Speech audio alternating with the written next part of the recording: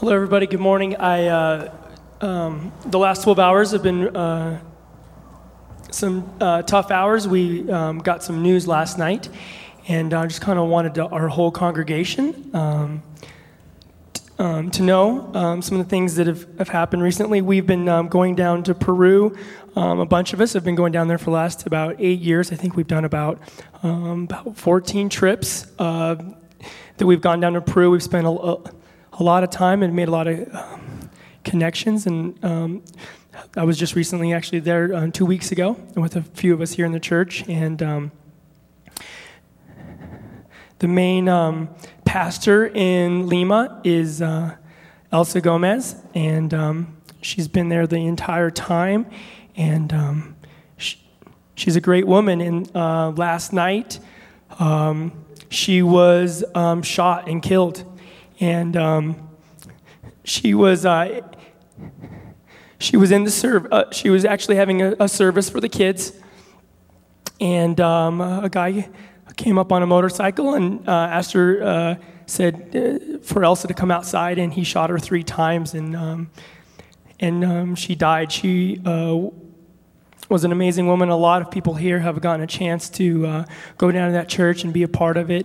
And she'll be greatly missed. And she had 2 girls in her home that didn't have families, and she also was she ran the men's home too. So there were 5 men that were that she was helping out, and she was married, and she had 2 of her own kids, and she had some grandkids, and it's been tough for a lot of people, and this is a lot of you know Pastor Ever in our church, and this is his sister, and so his family is going through a really hard time right now. But we wanted everybody to know, because so many people have been a part of this church and prayed for, and like I said, there were a few of us that were just down there. Even 2 weeks ago, we just had ate lunch with her 2 weeks ago.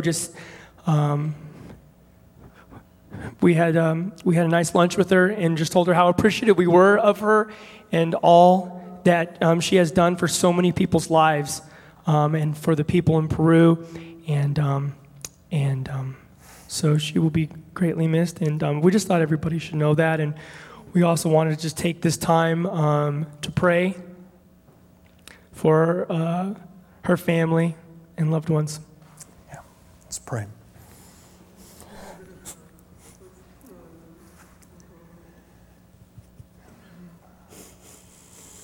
Father in heaven, again, we're reminded why it is you came. And we're reminded that at this time of year, when you hear swell up from around the world cries of Merry Christmas and Come quickly, Jesus, come, not all of those cries are outright joy, but joy being tested and tempered by a time of mourning and a time of weep and a time pleading for help. And Father, we plead with you for help. Ask that you be with Everett and Elsa's daughters and grandchildren and the people that she has been so lovingly caring for, and draw close to them all.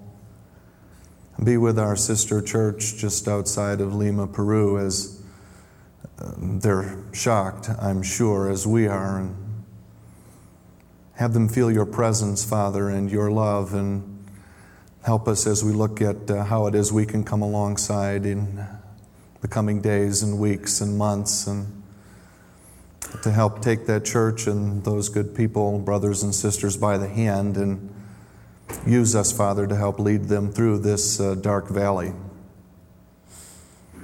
Father, even people's lives like Ryan's, who are especially marked with exuberant joy, feel the weight of when the devil takes his best shot and it lands. Father, please do what you always relentlessly do. When the devil seemingly thinks he gains a means for discouraging and discrediting and hurting and hampering your love. And join us incarnationally just as you did with Jesus coming. Join us incarnationally now in this pain and in those broken pieces that the devil decides to scatter. Join us in and among those broken pieces and revive us, rebuild us, and redouble our boldness and our love for you and others again. Father, I just ask this in the priceless, powerful name of Jesus. And all God's people said, Amen. Amen. Thank you. Thanks, Ron.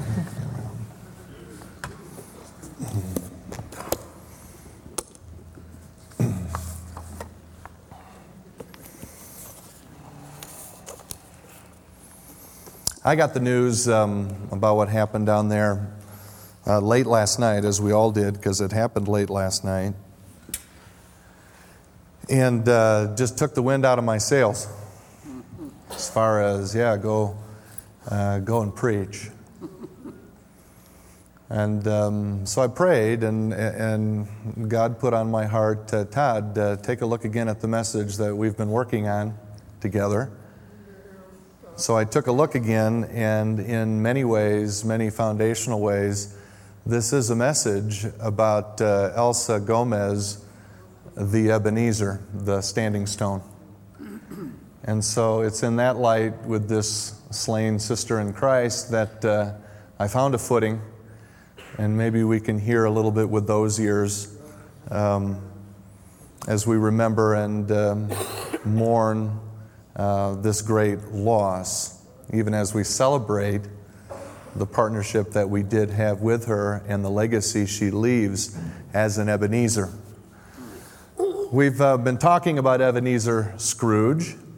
Specifically, we've been looking at how each of those spirits came alongside of Scrooge and gave him something to help transform him. And in Dickens' eyes, it's even more than transformation. It's outright redemption.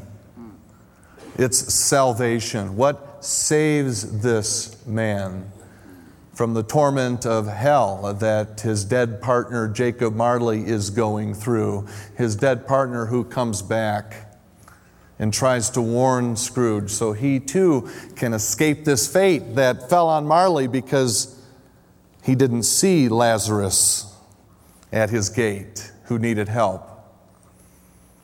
I can't say for certain. If I get a chance, I'll ask Dickens someday, but I gotta be, hey, Charles, you must have been thinking the parable of the rich man and Lazarus, only you let the rich man come back and warn.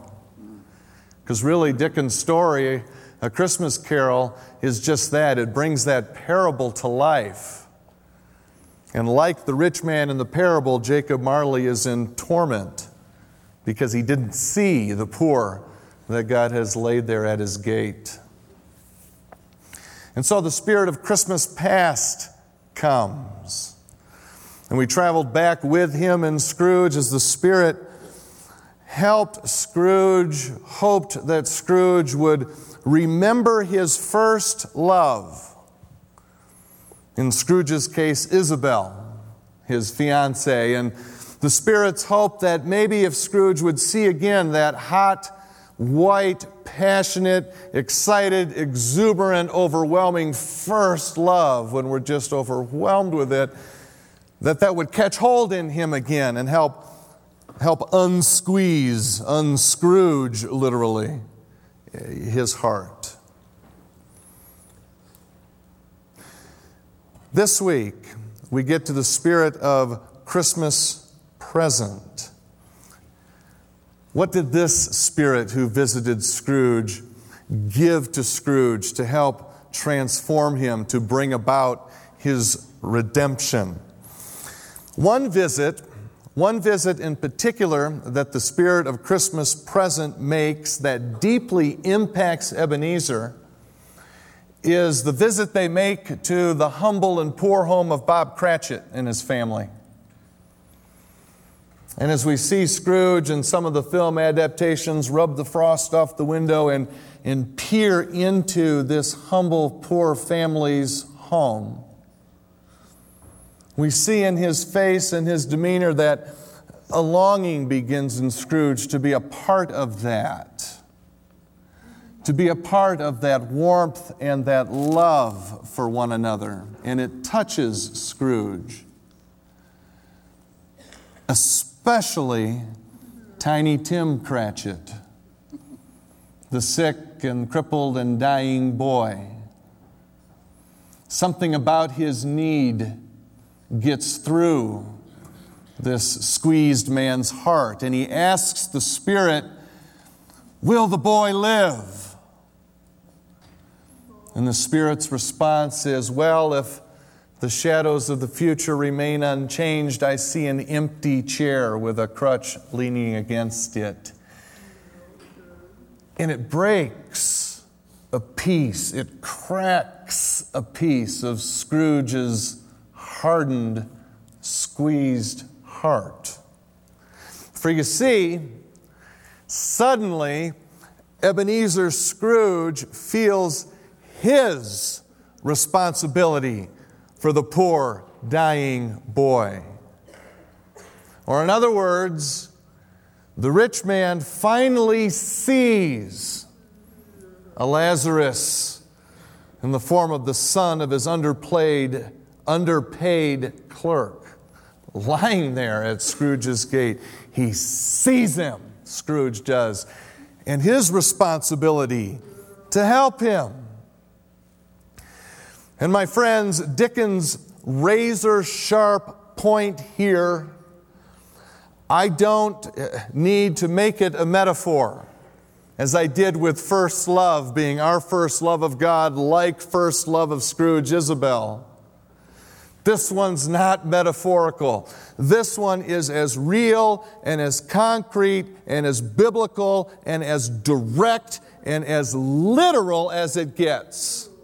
It comes directly from the foundation stones of the Bible itself, God's Word. And that's because it comes directly from the bottom of God's great, big, huge heart.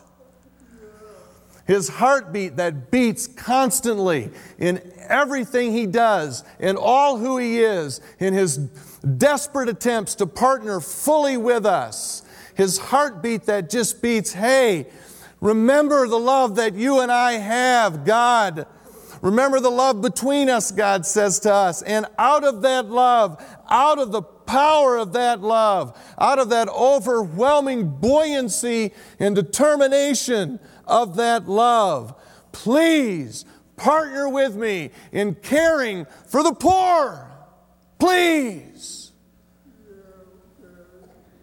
Every beat of God's heart, pleading with us to partner with Him in caring for the poor.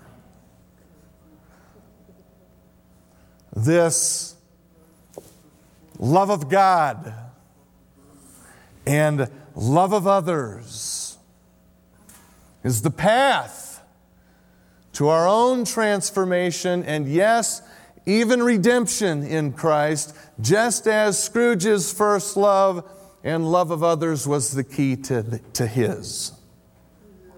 And you know, this shouldn't surprise us. Many of you have guessed it already. After each of the first two sermons, you've come up to remind me what's been written above my head. And you said, hey, that sounds a lot like Shema. And those of you say, shh, saving that for week 3. We're talking about it again. We can't get away from it. Truly, all of God's Word and passion and love in Jesus' words hangs on those two commands. Jesus is right. Go figure. No truth. None. If a purported truth does anything to contradict or come against love God and love others, it is a lie. There is no truth in it. Because all of God's Word, Jesus says, hangs on, rests on those two commands. So we shouldn't be surprised that here we are again. And it's more than our mere transformation at issue. It is our redemption too. Remember, one of those experts asks Jesus, not only what's the greatest commandment, not only what's the most important, but in Luke the question is, what must we do to inherit eternal life? And Jesus affirms the answer, love God with all your heart, with all your soul, with all your might, with all your might. And the second is like it, love your neighbor as yourself, is how we inherit eternal life, according to Luke. Now, I don't want to get into the relationship between faith and grace and works. That's out there. We've talked about it before. I'm sure we'll talk about it again. But remember, faith without works is not a saving faith, it's dead. And somehow the two work in partnership together. And theologians, and we can wrestle with how it is that works and what in the world's going on. And I know it's grace plus nothing saves me. That's absolutely true. And I know that out of my love of God must come, including my own effort and my own all and all my might, works of love. And we want to say, well, wait a minute, you can't have both. Yes, it is both. And however that works out, and we can continue to debate it theologically until we're blue or Christmas red in the face, however that works out, please remember our obedience and our love of others is wrapped up very tightly in our very salvation, my friends. And it has to be.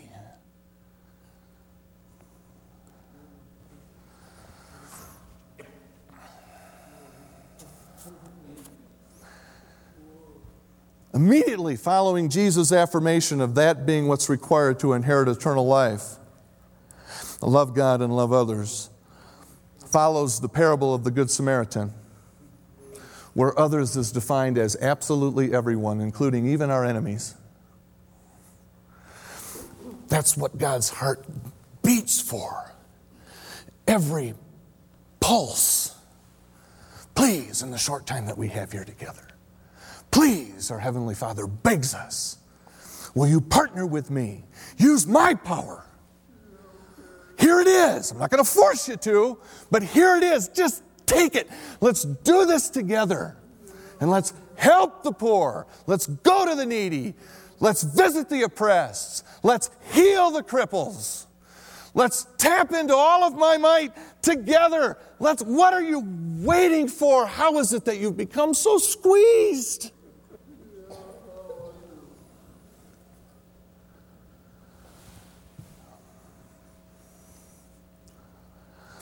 Last week we talked about remembering our first love.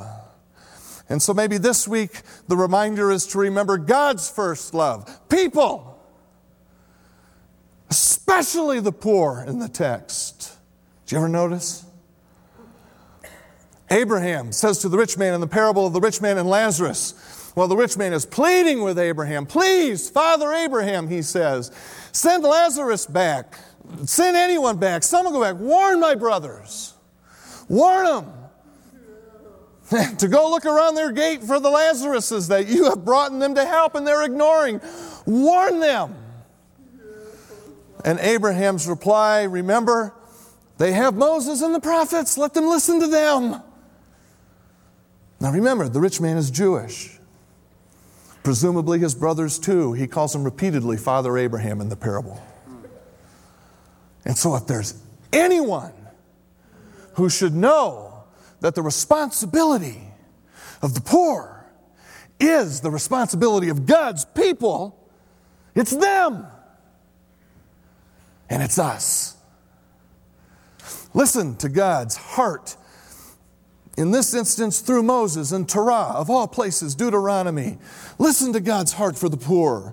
If there is a poor man among your brothers in any of the towns of the land the Lord your God is giving you, do not be hard-hearted or tight-fisted toward your poor brother. Ooh. Tight-fisted. That sounds like Scrooge, isn't it? In fact, it's the same exact word that Dickens uses in his introductory paragraph to Who is Scrooge? Tight-fisted. Don't be hard-hearted.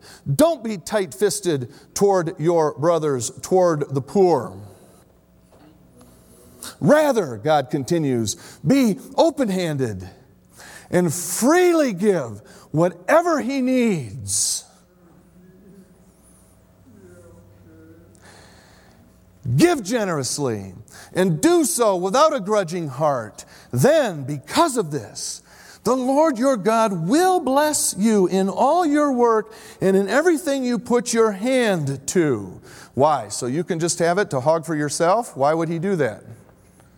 So you can give all the more. When we give, and sacrifice, you don't have to worry. I'm going to run out. I got to save some for me. God says in Micah, trust me in this. Trust me in bringing your tithe and offering and sell. Trust me. You pour yourself out like those loaves and fishes. Ain't ever going to run out. Because I'll be fueling it in. We'll be doing it together. Like LaRue said, you ain't going to give faster than what I'm giving you to give. Hear his heart for the poor in Torah. And it's everywhere in the text. If anyone should know that the poor are the responsibility of God's people, it's God's people. Genesis through Revelation. Abraham in the parable mentions the prophets. If we would take the time to try and hit every time in the prophets where God pleads with his people to care for the poor, it would take hours and hours and hours. Here's one from Isaiah. God says, listen to his heart. Is this not the kind of fasting, that is to say, is this not the kind of obedience and love that I have chosen to loose the chains of injustice and untie the cords of the yoke, to set the oppressed free and break every yoke?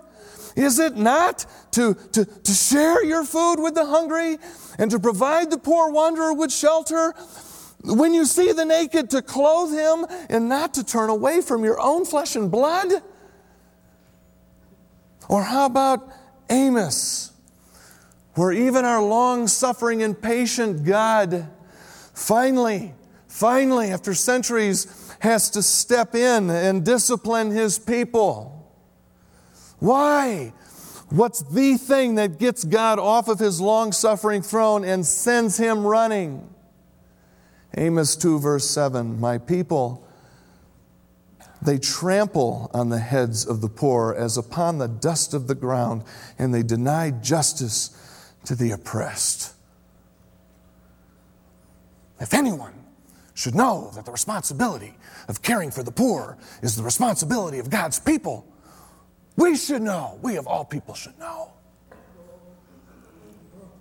Jacob Marley is lamenting to Scrooge at what a poor job Marley did in life. Marley is filled with regret. It just seethes from him. And as Scrooge starts to identify with Marley, he interrupts and tries to defend Marley, but it's really a defense of himself. And he protests, but you were always a good man of business, Jacob. Oh my goodness, Marley nearly erupts in response. And Dickens writes, Marley wrings his hands as he says, business! Mankind was my business. The common welfare was my business. Charity, mercy, forbearance, and benevolence were all my business. The dealings of my trade were but a drop of water in the comprehensive ocean of my business. And Marley's ghost continues his lament in deep regret. At this time of the rolling year, December and Christmas time, when it turns over from one year to the next, at this time of the rolling year, Marley says, I suffer most. Why did I walk through crowds of fellow beings with my eyes turned down and never raised them to that blessed star which led the wise men to a poor abode? Were there no poor homes to which its light would have conducted me? Hear me, Ebenezer, my time here is short to warn. If anyone should know the responsibility of the poor is the responsibility of God's people, we should.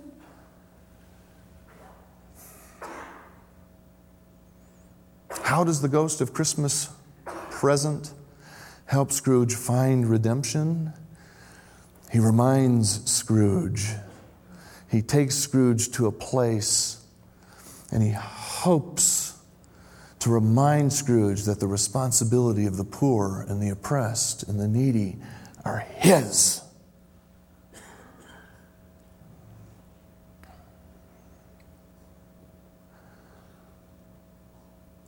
Jesus is invited to dinner at a Pharisee's house.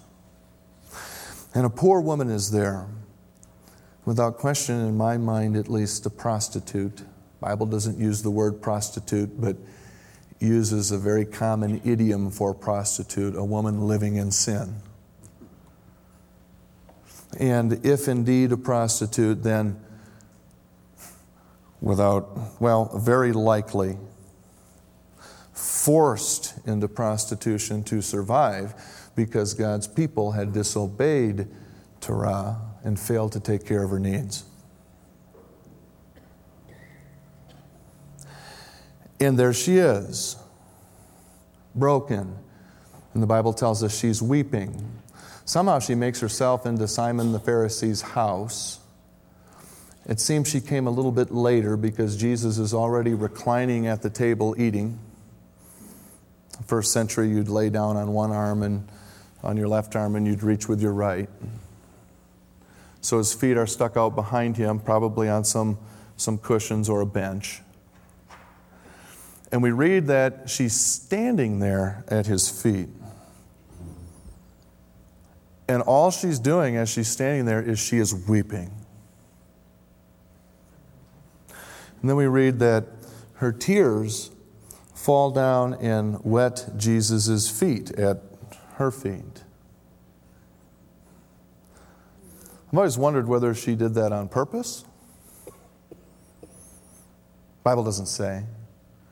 Or was she just standing there sobbing and at the feet of the great rabbi, the great teacher, the one who, for the longest time she hasn't heard a word of hope.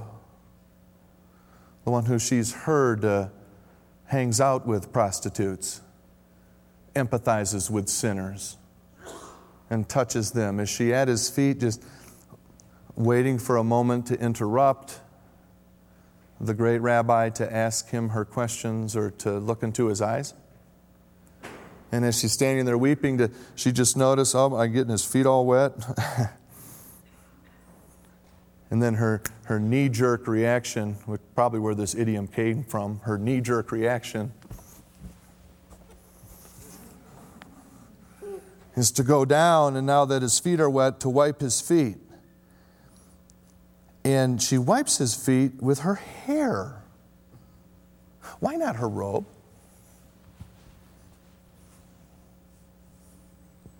We don't know. A woman's hair in the text is one great symbol for her righteousness before God, her beauty as a woman.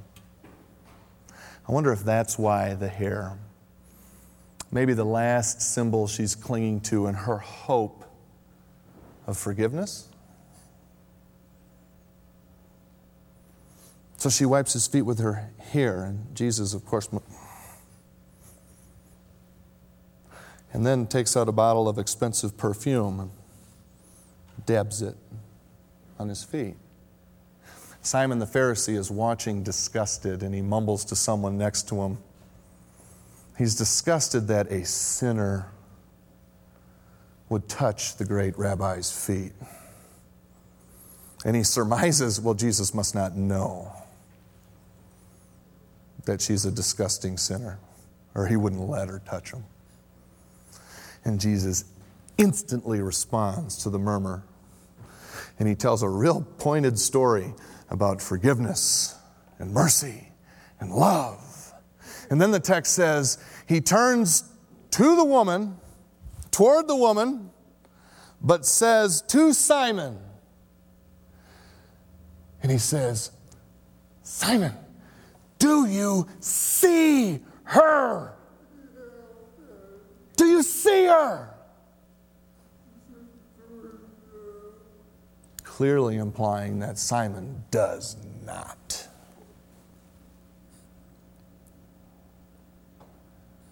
And he forgives her. Because she loved much, Jesus says. Oh, my brothers and sisters, do we see her? Do we see Lazarus at our gate? Do we see our neighbors in need? Do we see Tiny Tim? Do we see the poor?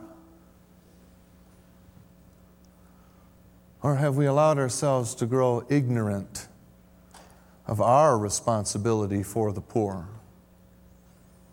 Ignorance that one ghastly-looking child under the ghost of spirit of Christmas presents robe named ignorance that Dickens warns us most about because he knows from ignorance will come indifference. Have we become ignorant and indifferent of our responsibility for the poor around us?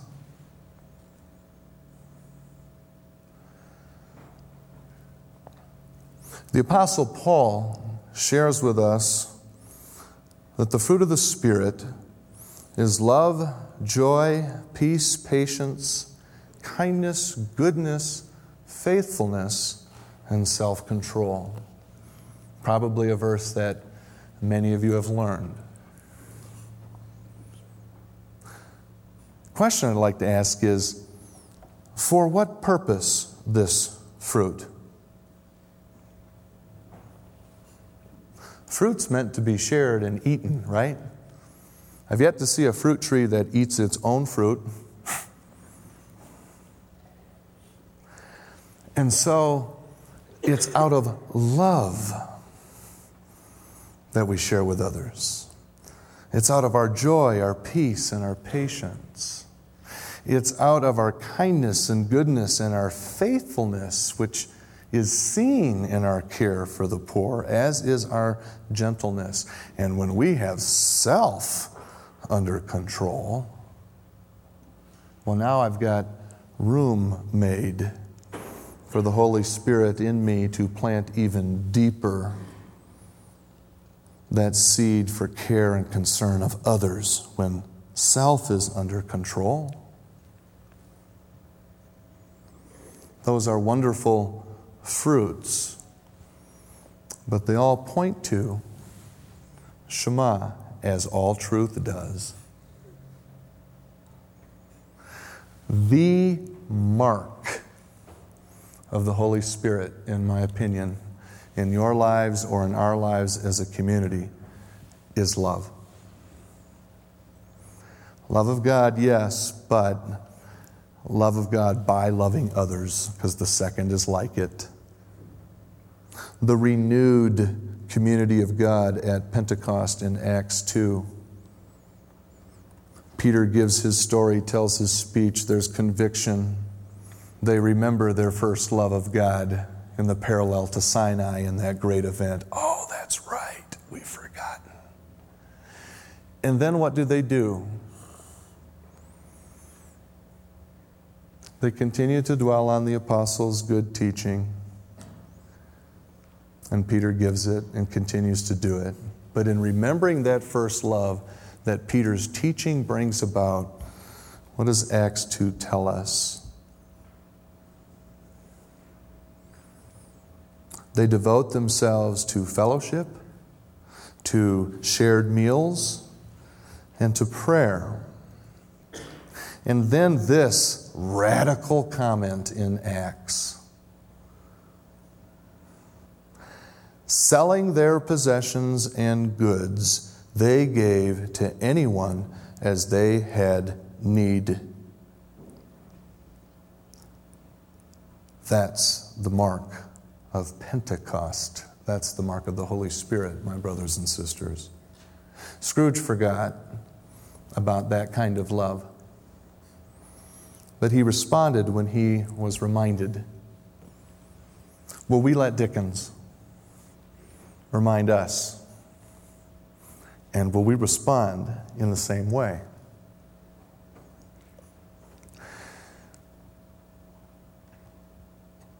Today's the day If you put money into the red envelope, please pick one up on your way out. We took all your money. We counted it up. Around $3,000. Praise God. Then we redistributed the money in random amounts back in the red envelopes, and they're waiting for you outside of the door. And what we want you to do with the money is take the money and buy yourself another Christmas present. No. No. Take that money, first open it up, see how much is in there. It's kind of fun, see how much is in there. I think was it $5 to $50, Melanie, or do we have a couple hundreds in there too? She must be downstairs. But what you're to do with the money is, please, try to find a face-to-face opportunity with someone who needs it, who needs some love. And spend it on them. We'll have a link on our website where you can record your stories again. We're collecting quite a few.